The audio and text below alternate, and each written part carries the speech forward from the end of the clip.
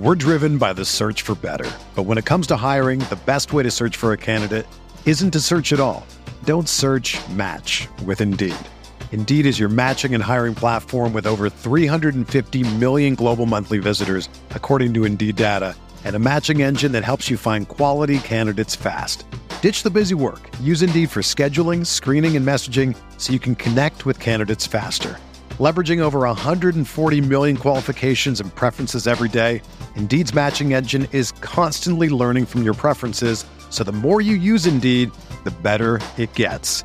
Join more than 3.5 million businesses worldwide that use Indeed to hire great talent fast. And listeners of this show will get a $75 sponsored job credit to get your jobs more visibility at Indeed.com/Blue Wire.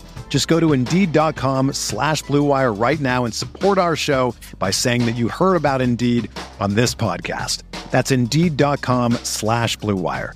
Terms and conditions apply. Need to hire? You need Indeed. Welcome to the Mind on My Money podcast presented by Pinnacle Trust. Hosted by RebelGrove.com publisher Neil McCready and Pinnacle Trust financial guru Martin Palomo, the Mind on My Money podcast tackles the financial questions we're all thinking about. From paying for college to saving for retirement, from life insurance needs to 401ks and everything in between. The goal is to help you take the stress out of financial concerns and give you some tips to enjoy life while your mind is on your money. Now here are your hosts, Neil McCready and Martin Palomo.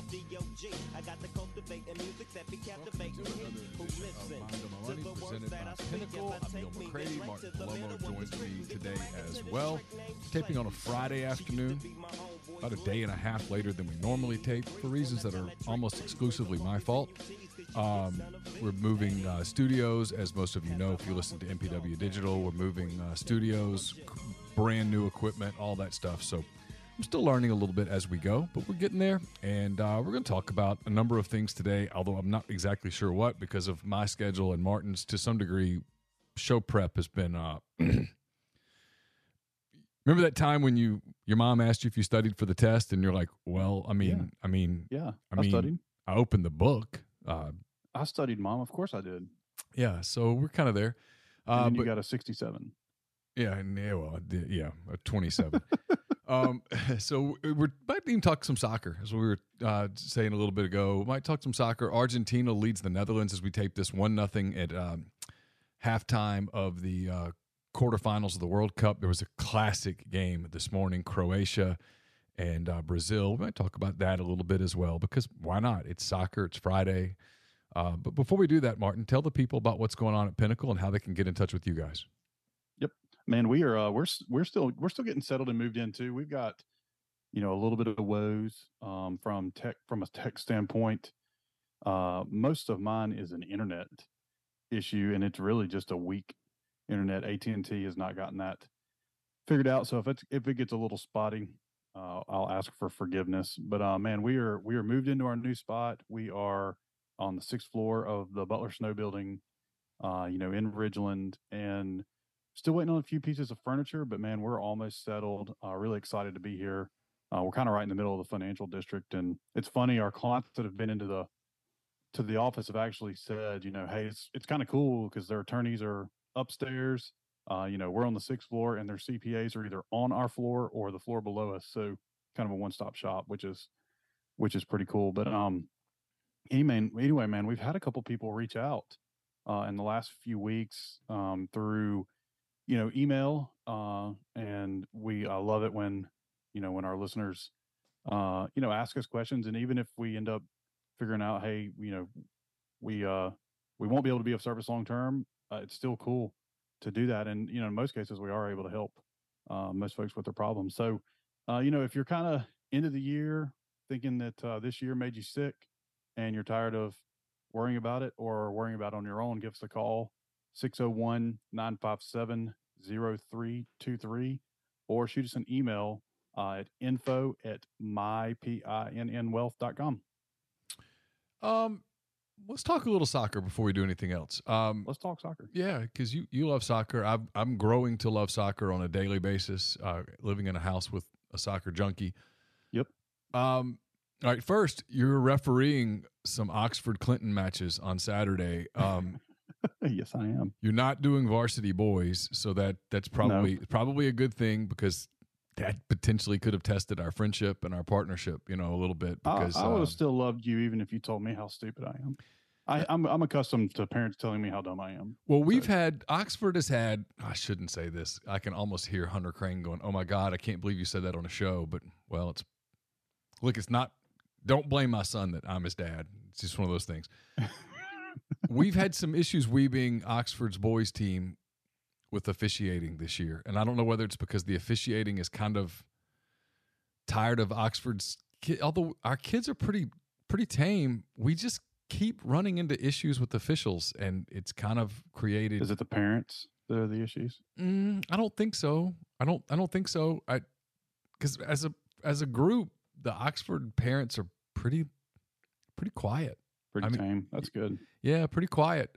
We've had some problems and had a couple of games kind of get out of hand where it felt like the officiating was part of it, and so yeah, you get the Oxford, you have the junior varsity boys and girls. I don't know anything about those two teams. I'm sure that they're perfectly well behaved. Yeah, and I will say we are down significantly in numbers. And it's not just Mississippi. I mean, it's across the board for officiating for soccer. And it was funny last night. I had a game. I won't say who the teams were. And I was an AR for the men's game, and then I was in the middle of the junior varsity game.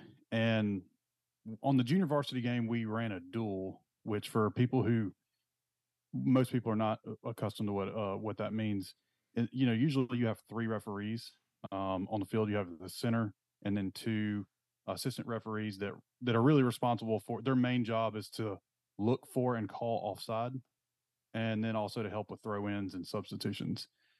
And when you run a duel, essentially you have 2 center referees, on each half of the field, kind of close to the line, but also, coming into the middle of the field to be able to help, officiate the game.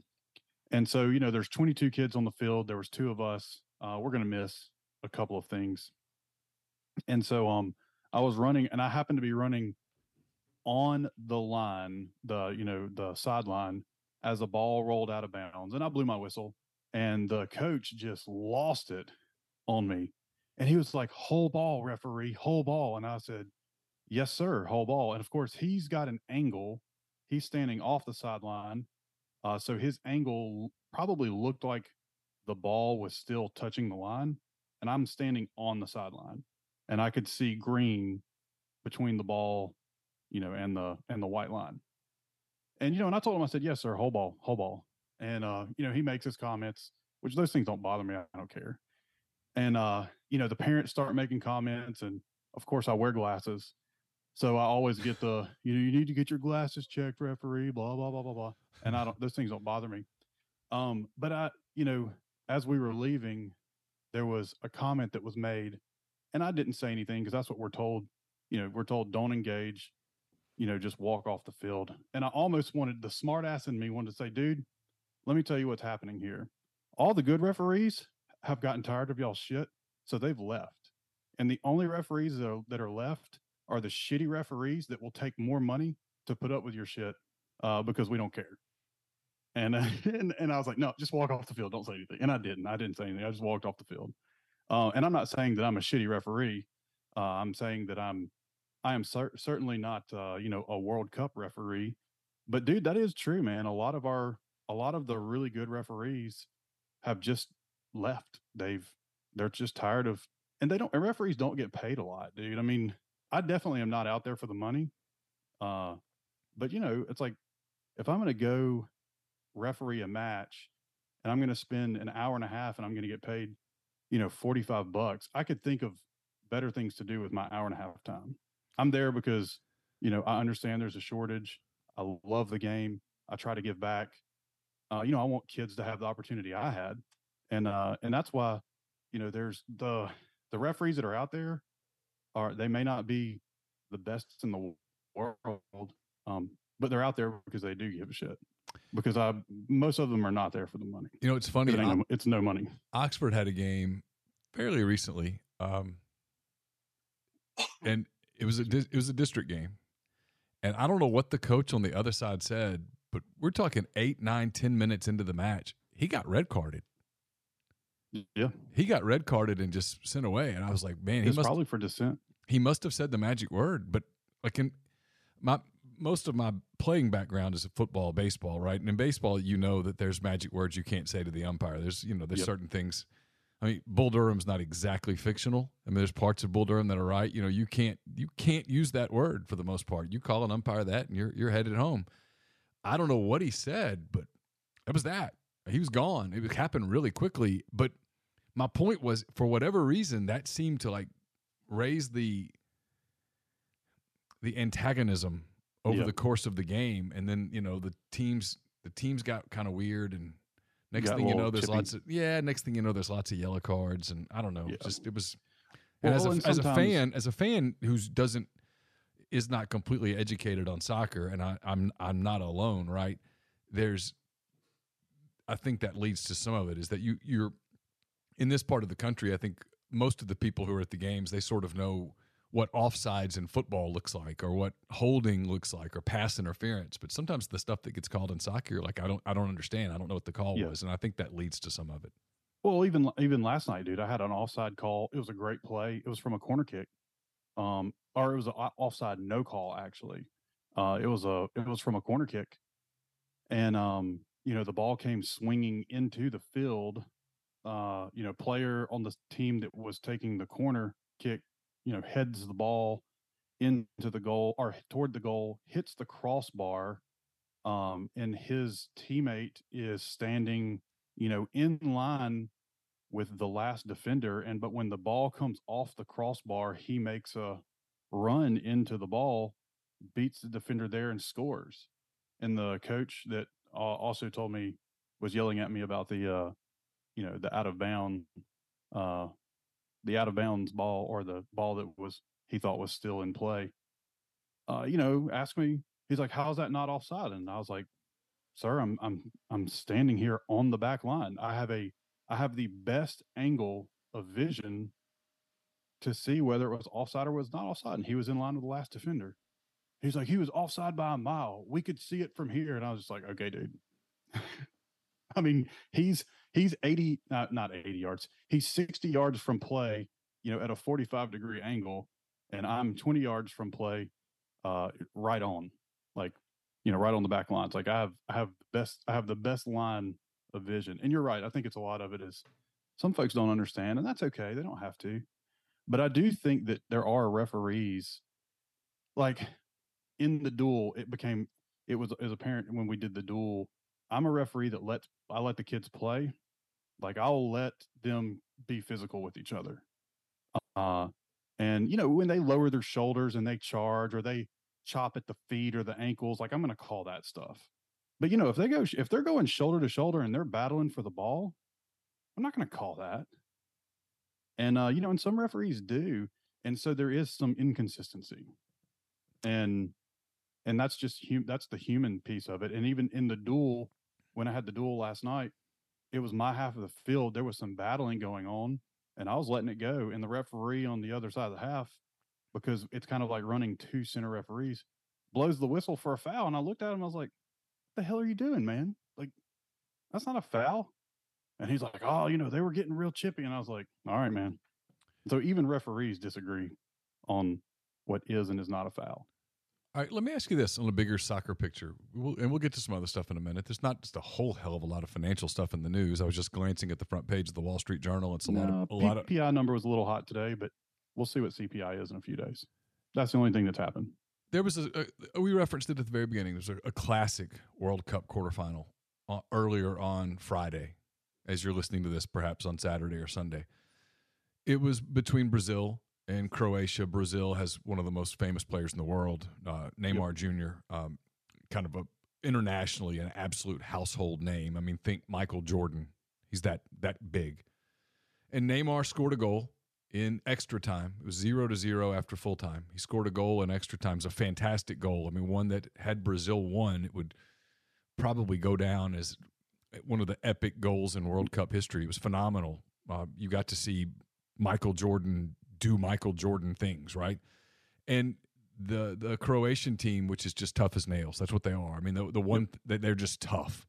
And Luka Modric is a beast, man. And yeah, he's not quite a Michael Jordan name, but I mean, he's top 10, top 15 players in the world. He's Kobe Bryant for Croatia.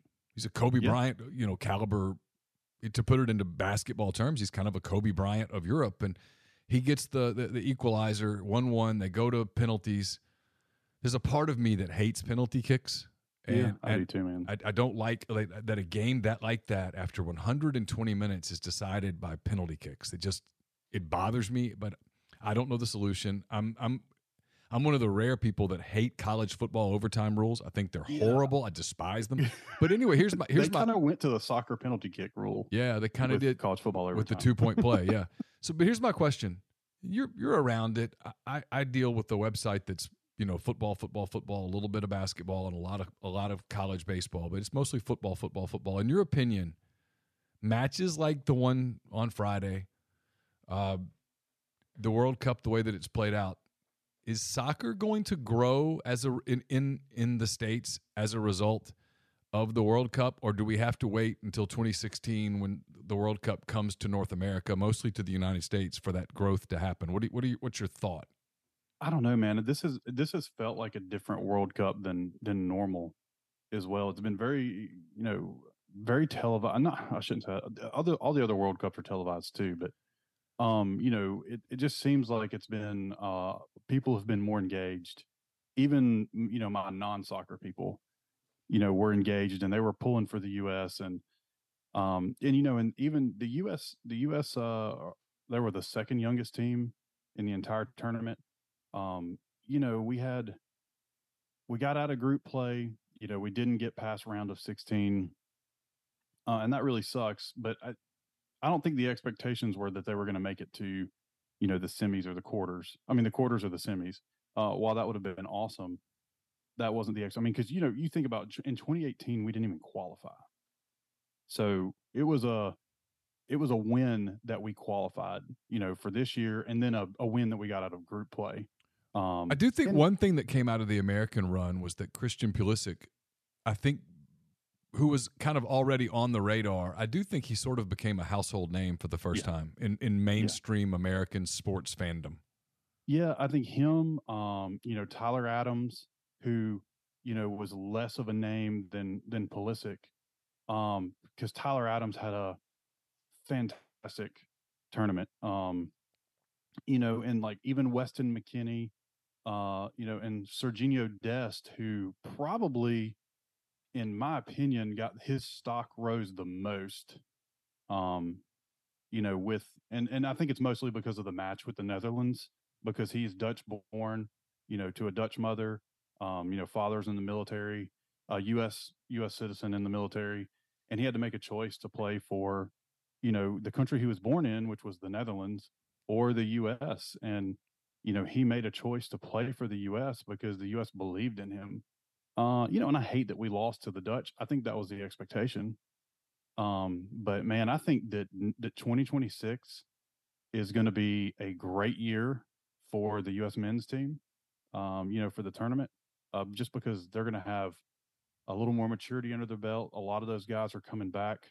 We'll have to refresh our two center backs, but I don't think that's going to be I don't think we're going to drop off, because I actually think we'll probably get enhanced, from that center back position. And if you remember, it was our center back Zimmerman, took down Gareth Bale against Wales, in the box, and we didn't come away with points, with all the points because of that. And, and Zimmerman, I'm not talking shit about Zimmerman. I'm just saying Zimmerman is, he's older, man. He's in his mid 30s, and for soccer age, or I guess really professional athlete age, you're kind of a dinosaur. See, unless you're playing golf. To me, what was interesting about it was, like, Zimmerman's a good example, because I saw Zimmerman play in Nashville.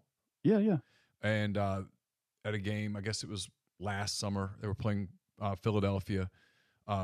Landon with Vault Entertainment was in here this morning helping with all the setups and stuff, and he's a big Atlanta United fan. And so, you know,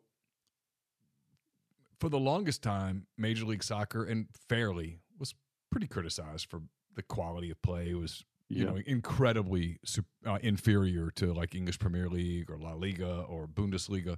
And I'm not saying it's caught up to that because obviously it hasn't.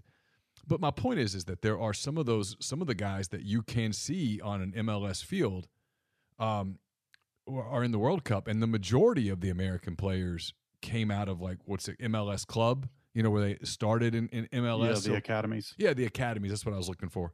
I don't know.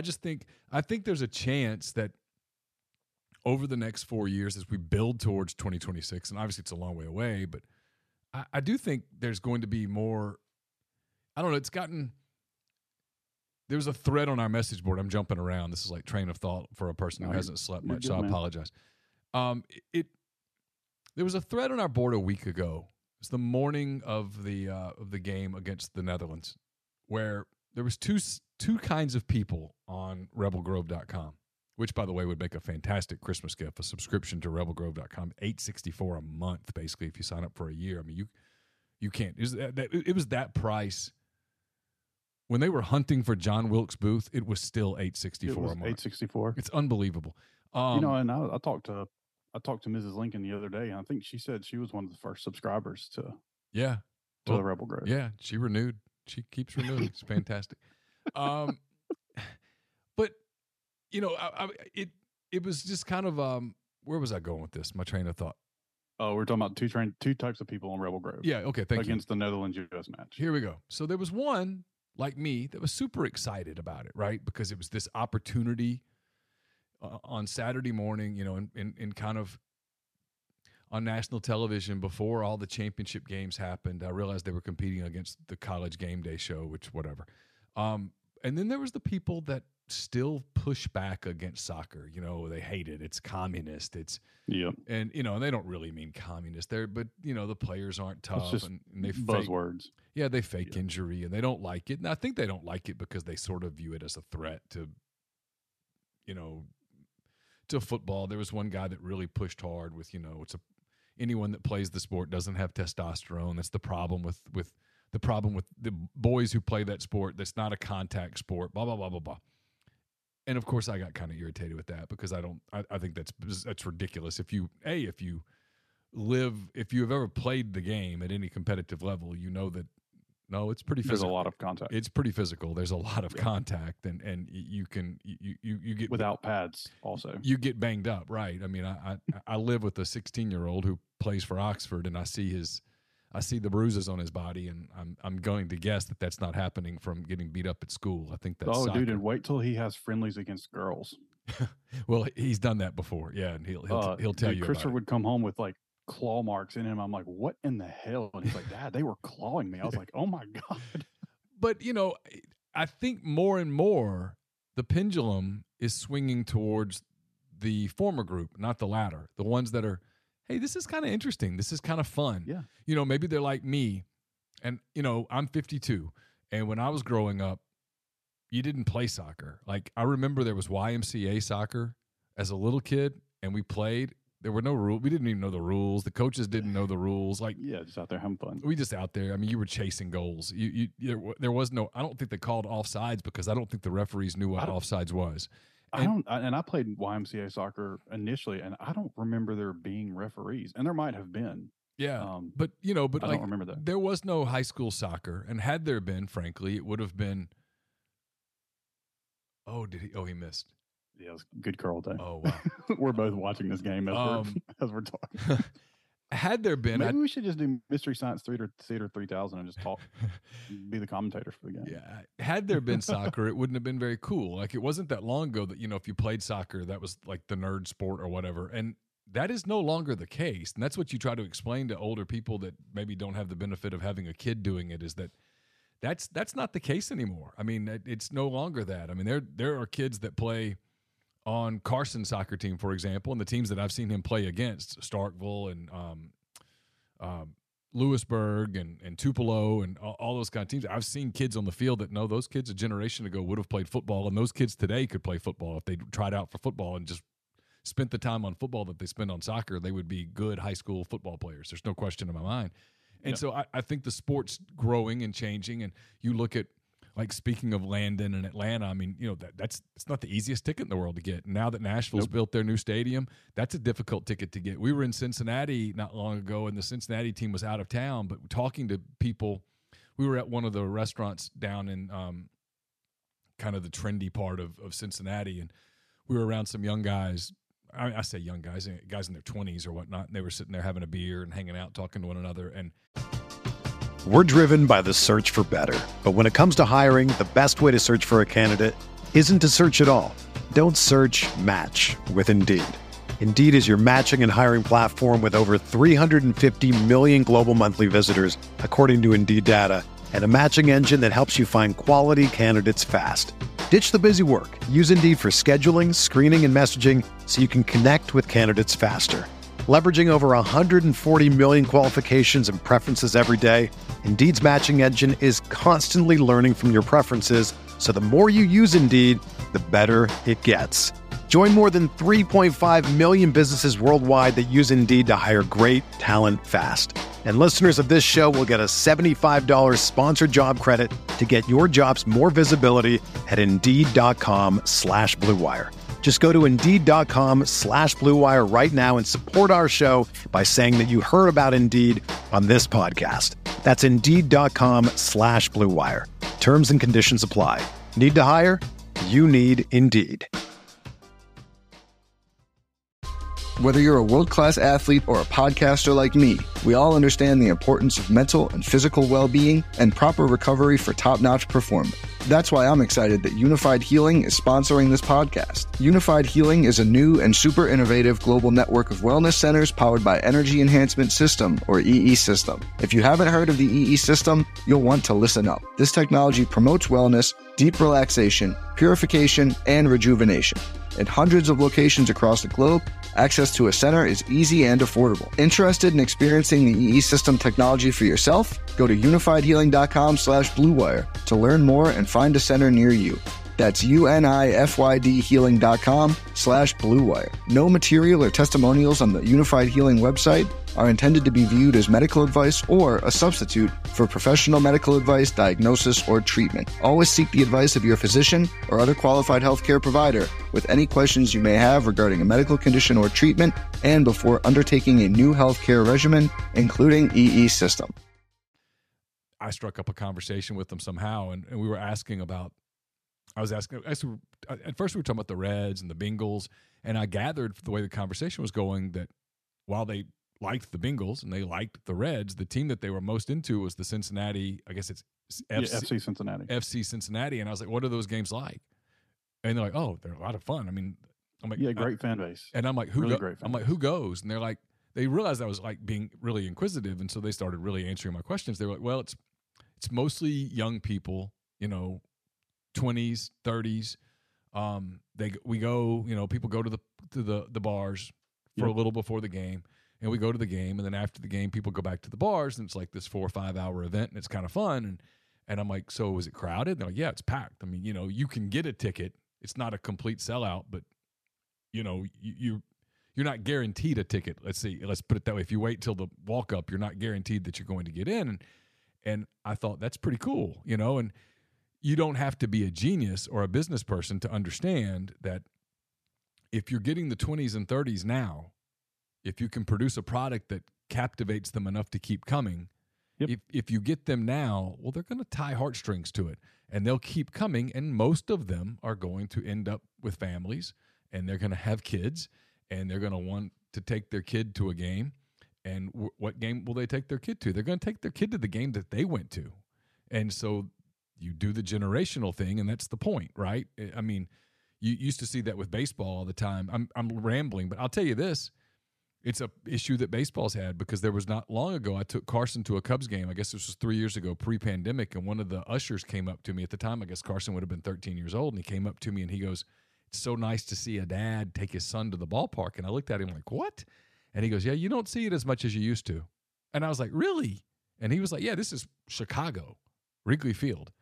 And I just thought that was kind of interesting. So especially the Cubs, man. I would figure that. Yeah. If you're getting the 20s and 30s, you're getting that group. Well, those people typically, if they, live natural lives, those people have 50, 60 years left. You get that group, that's pretty good way to start building something. And I don't know, I just kind of have a feeling that I agree with you. For whatever reason, this World Cup has created more buzz in just general sports fandom. And I have a feeling that it's going to really grow in the next few years. Yeah, I mean, 2018, the U.S. wasn't in it, so it probably wasn't as, there wasn't as many people watching from the U.S. But, in 2014, the U.S. was in, and they're still, it has been. It's you're right. There's a trend that is positive. Hey, not to interrupt your train of thought. I'm gonna keep going. A quick question: No, when did Paramount Plus begin? When did Peacock begin? Dude, it would have had to have been, probably a pandemic-ish. I'm wondering if that's part of it now, is that people have had a chance to watch, especially the English Premier League, and the majority of the biggest league representation. Yeah, it's like the NFL of soccer. Yeah, the biggest league representation in the World Cup is the English Premier League. I wonder if you have more people who have been able to watch, Chelsea and Man City and Man U and Liverpool and Arsenal and Tottenham and whatnot, Fulham and all that. I wonder if that has led to, that more of the people, which makes you follow the countries a little bit more. I don't know. Maybe it's just a theory off the top of my head. Yeah, I mean, and dude, I think some of it too is exactly what you're saying too about the generational stuff, where it's a father son, a mother daughter, a parents and kids event, and that's kind of the cool thing about soccer too. Is football is oh son, I played football in high school, and I kind of have that oh gosh, what's the Married with Children? I was thinking about Hank Hill because Hank Hill. What was his name? He was it Bundy? Yeah, Al Bundy. Al, thank you. Yeah, he played for the high school. He was the high school star. Yeah. Yeah, let's go 6 touchdowns, blah, blah. But and moms don't have that experience to share with their kids. Or they're like, I scored 6 touchdowns in Polk High School, or I was the baseball champion. That's right. But but with soccer, dude, in my age group too, and I mean, I'm 39. I turned 40 in April. There's a lot of women that played soccer, in high school and college that are my age, and they have kids. A lot of my friends that are girls that did have kids playing soccer, and it's something they share. Like the whole family shares together too. And they, and mom and dad may have the experience of soccer, whereas they don't with. Yeah, I hadn't thought about that. Football and baseball. I would guess soccer, and this is just a guess. I have no numbers to back this up. I would guess soccer is the biggest high school girls sport in the country. I would say probably either it probably competes with basketball. Volleyball has become really, really popular in Mississippi. Yeah, volleyball is big. Lacrosse is big, but not nationwide. Not in Mississippi. Yeah. Yeah. I think I think that's probably right. And softball, is I don't have the numbers to back it up. I just kind of wonder. But there's a lot of opportunity for soccer, and for females and males. So I mean, it'll be interesting to see in 20 years what it looks like in the U.S. I think we're probably 20 to 30 years away from the U.S. the U.S. men's program being able to compete for a final. I think that's coming. We're not there yet, and it won't happen, in 2026, I don't think. But I bet in the next 20, 30 years, the U.S. men's team will contend for a World Cup championship. And the women's team have already done it. Yeah. Multiple times. Which maybe goes a little bit of a way to sort of proving my point that it's already been, and your point as well, that it's already been big with females. I mean, for young girls in this country, I mean, it was Hope Solo and Julie Foudy, and I guess I'm leaving. Man, Hope Solo. We were talking about her the other day, and she was my crush, man. She was my celebrity hall pass, and I would have let her beat me up whenever she wanted, wherever she wanted. Mine was I probably. I wouldn't have had to let her. She's very capable of beating my ass, but I would have probably enjoyed it. I don't know that I have a hall pass, but if I had asked for one, there were days that it might have been. Is it Alex Morgan? Oh yeah. Yeah. Well, Alex Morgan. You know, and it's She's a funny really because you talented think soccer player. she is phenomenal Yeah. and a beauty as well. Oh yeah, and yeah. She's also very attractive, but she's exactly. And that's why Hope Solo is. Yeah. I mean, I don't know. She's probably I bet you she's 6 foot, 6'1", Yeah. 6'2". Yeah, Hope Solo, while very attractive, you'd be a little scared. You'd be a little scared of her. I mean, yeah, she looks like you'd be like, hey, how are you? And if she looked at you funny, you'd be like, hey, never mind, it's all good. I'm out. Best of luck. But yeah, I think soccer will grow in popularity, and I think you're right. Like, you know, like my mom's generation, where it just wasn't they just didn't know anything about it. You know, the only reason that I think I had an early kind of love for it is because it was something that was in our house because of my dad. You know, my dad was born in Cuba. He was not a good baseball player, and it was like you chose one of two things in Cuba. You either played baseball or you played soccer, and he couldn't hit a ball, so soccer it was. So you know, when other dads were, you know, throwing the football with their kid or playing basketball with their kid, you know, dad's out in the front yard with me, and we're kicking a ball around, and that was just, you know, got started from a young age. All right, let's touch on a couple of economic things for the people that listen to this for economics and not for. Messi just scored, by the way. Oh, there it is. Yeah, you're a couple seconds in front of me. 2-0.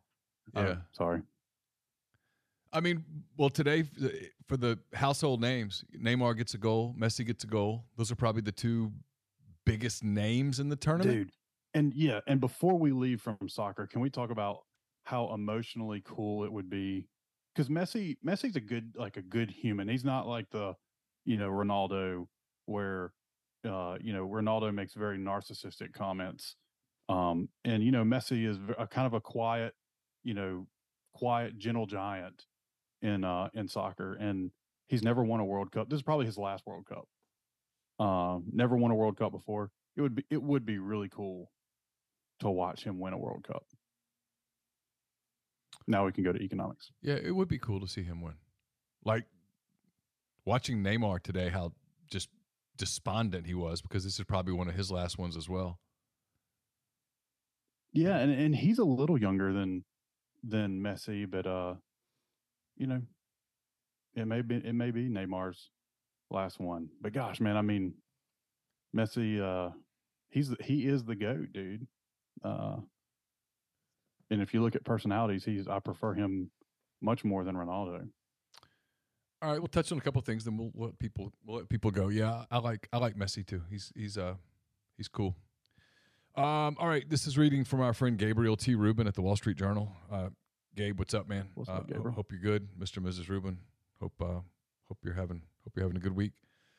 U.S. supplier price increases eased in November from rapid gains in the first half of the year, in a sign that inflationary pressures could be moderating. The Producer Price Index, which generally reflects supply conditions in the economy, rose 7.4% in November from a year earlier, the Labor Department said Friday. That was down from October's revised 8.1% increase and well below the 11.7% rise in March, the fastest since PPI records began in 2010. Who could forget that? On a monthly basis, the PPI increased 0.3% in November, the same as the prior 2 months. That was slightly above the average monthly gain in the 2 years before the pandemic and well below month-to-month gains in the first 6 months of 2022. Services and food prices drove the November gain, while overall goods increased slightly. You've been sort of hinting at this for a while, that you think it's going to be sort of a slow ease out of the heavy inflation. Is this sort of backing you up? Yeah, I mean, and just meaning that it's not going to roll over quick. And I think what we'll probably see, so that was from the Producer's Price Index. Yep. And, you know, in a couple of days, we'll get the Consumer Price Index, which is really, you know, that's the quote unquote inflation number, right? That's the number that everyone's really talking about when they say the word inflation. And, you know, we'll see what CPI looks like in a couple days. I imagine it's probably going to continue, its slow trickle, down. I don't think it's going to be a quick down. So and so what does that mean for what the Fed is going to do? If the Fed, if the Fed stays on track with what they've said they're going to do, we're going to get one more rate hike this month, December, of 50 basis points, which I think you can take that to the bank. That's going to happen. And then in January, I bet we get one more, another 0.5%. And they could do it where they do January 25 basis points, February 25 basis points. But if this CPI number, the inflation number, comes out hotter than expected, we may be still in for another couple of rate hikes. So you kind of think about where mortgages are right now. So mortgages, let's say they're at, I think they did roll over and they dropped down into like the maybe the upper 6s or lower 7% for the mortgages, for mortgage rates. You get 2 more rate hikes of 1%. That's pushing mortgage rates up to, to 8%. It's going to slow. That's definitely slowing housing down. And we might tip into an even faster slowdown for the economy. The only thing that the verdict is still out on, and we'll know more in the first quarter, is what year-end numbers are going to look like for profitability. And if we see the S&P 500 corporate earnings kind of draw down 10%, that means that really the stock market, the U.S. stock market, is in for a little bit more of a downward. We're going to go back down, and we're up pretty high off of the lows. But I bet you will go down, another 20% from here, which would put us, down 35% from the highs. And that would be kind of, in my eyes, kind of a worst case scenario. So, it's not a 2008 issue. It's not a, run and put your money in cash. But what people are going to have to start doing is make some decisions about, what's attractive in their portfolios. And if interest rates are really high, man, that really does make bonds very attractive in your portfolio. Because even if it's just a buy and hold for a while, and you buy, a 7% bond, hell, you might make more in your bonds next year than you make in your stocks. That doesn't happen often. But, and I think a lot of that is just really dependent on what happens, in the next 6 weeks. So I bet you when we're talking about what's the world going to look like when we record in February, we're going to have a pretty damn good idea what the year is going to look like based on what happens, between now and the end of January.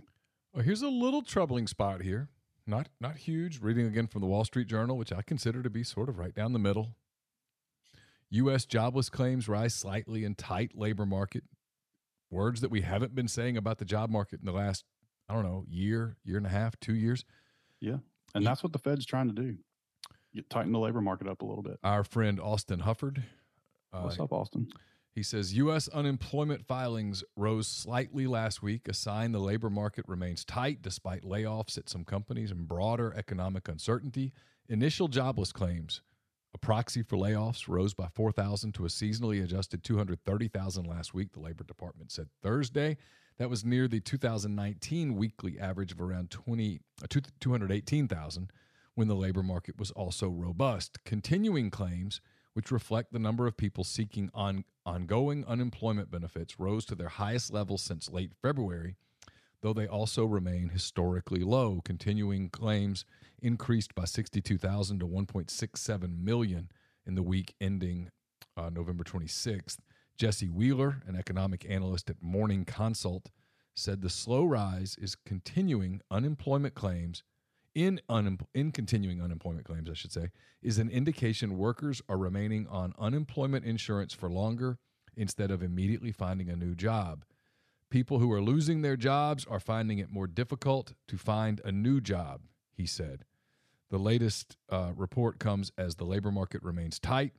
With continued job growth and low unemployment, still several major companies have laid off workers or stopped hiring in recent months. This has been something I've kept my eye on for a while because obviously I've got a child that's graduating in May and she's getting into the job market. Knock on wood, she's already accepted an offer, so everything's good. Hopefully that holds.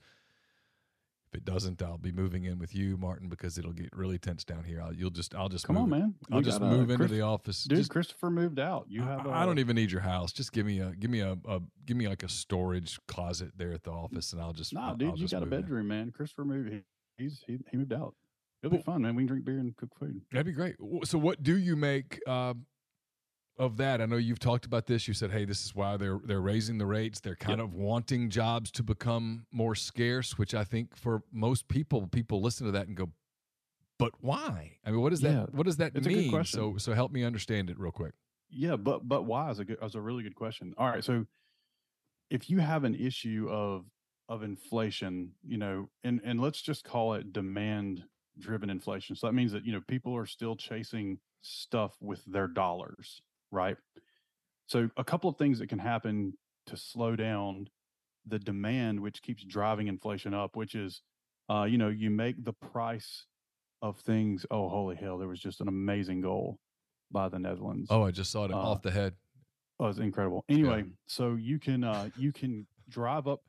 keep driving up the price of things until someone says, they're going to make an alternative decision.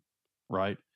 Or people start either becoming a little underemployed or unemployed, and then they have to stop spending, on things that are not core survival stuff. So when you push unemployment numbers up, it takes money out of the money supply system, the economic system, and then also has an effect will have the effect of bringing inflation numbers down. So the deal with our unemployment numbers too is that, full employment, by definition is somewhere in the, somewhere in like the 4.5% range.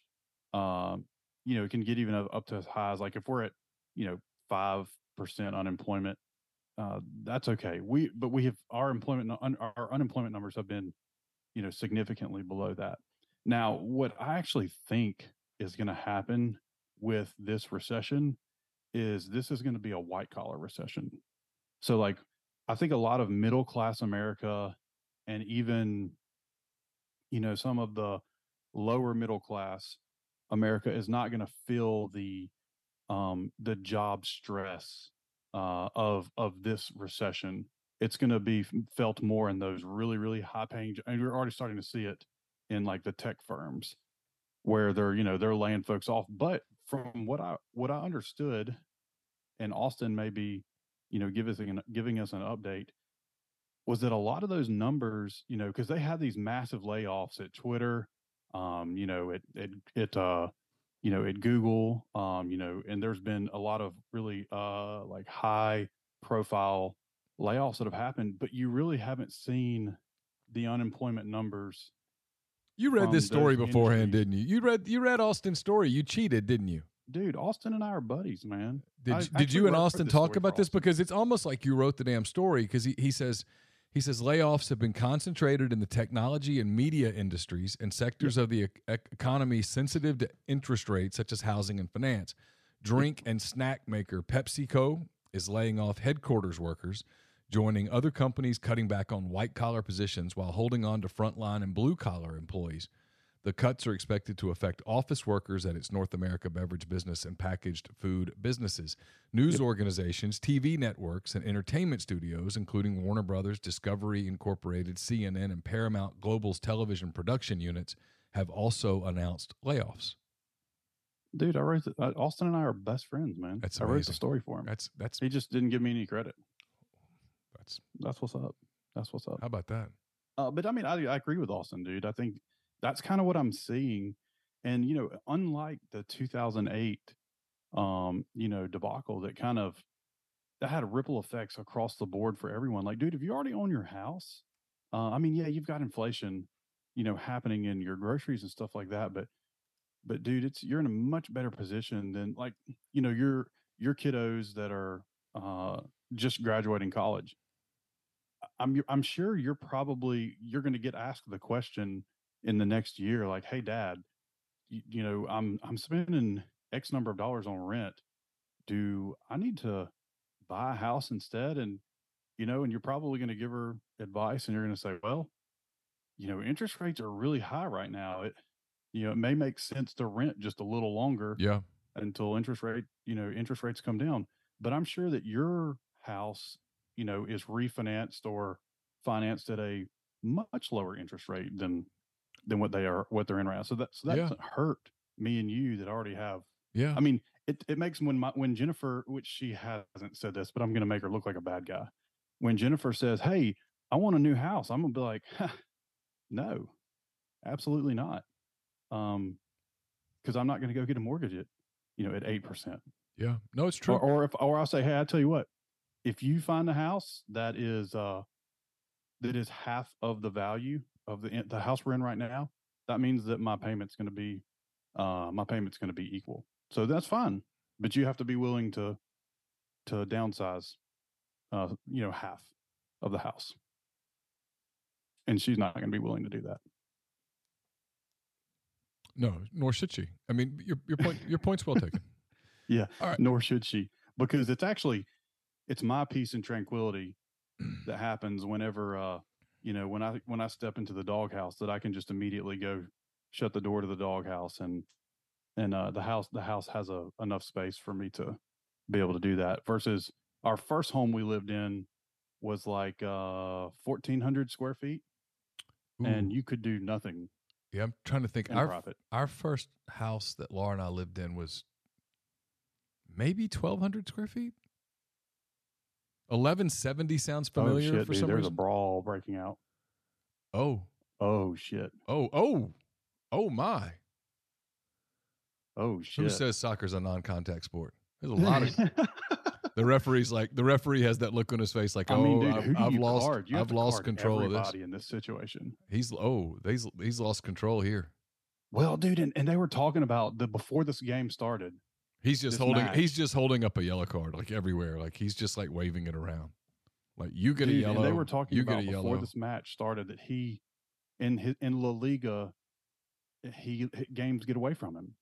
And they were concerned that at this level, this match was going to get away from him. I got to tell you though, now look, I'm not a referee expert, but I don't know that this one's his fault. This thing, I don't know that the best referee in the world could have gotten this under control.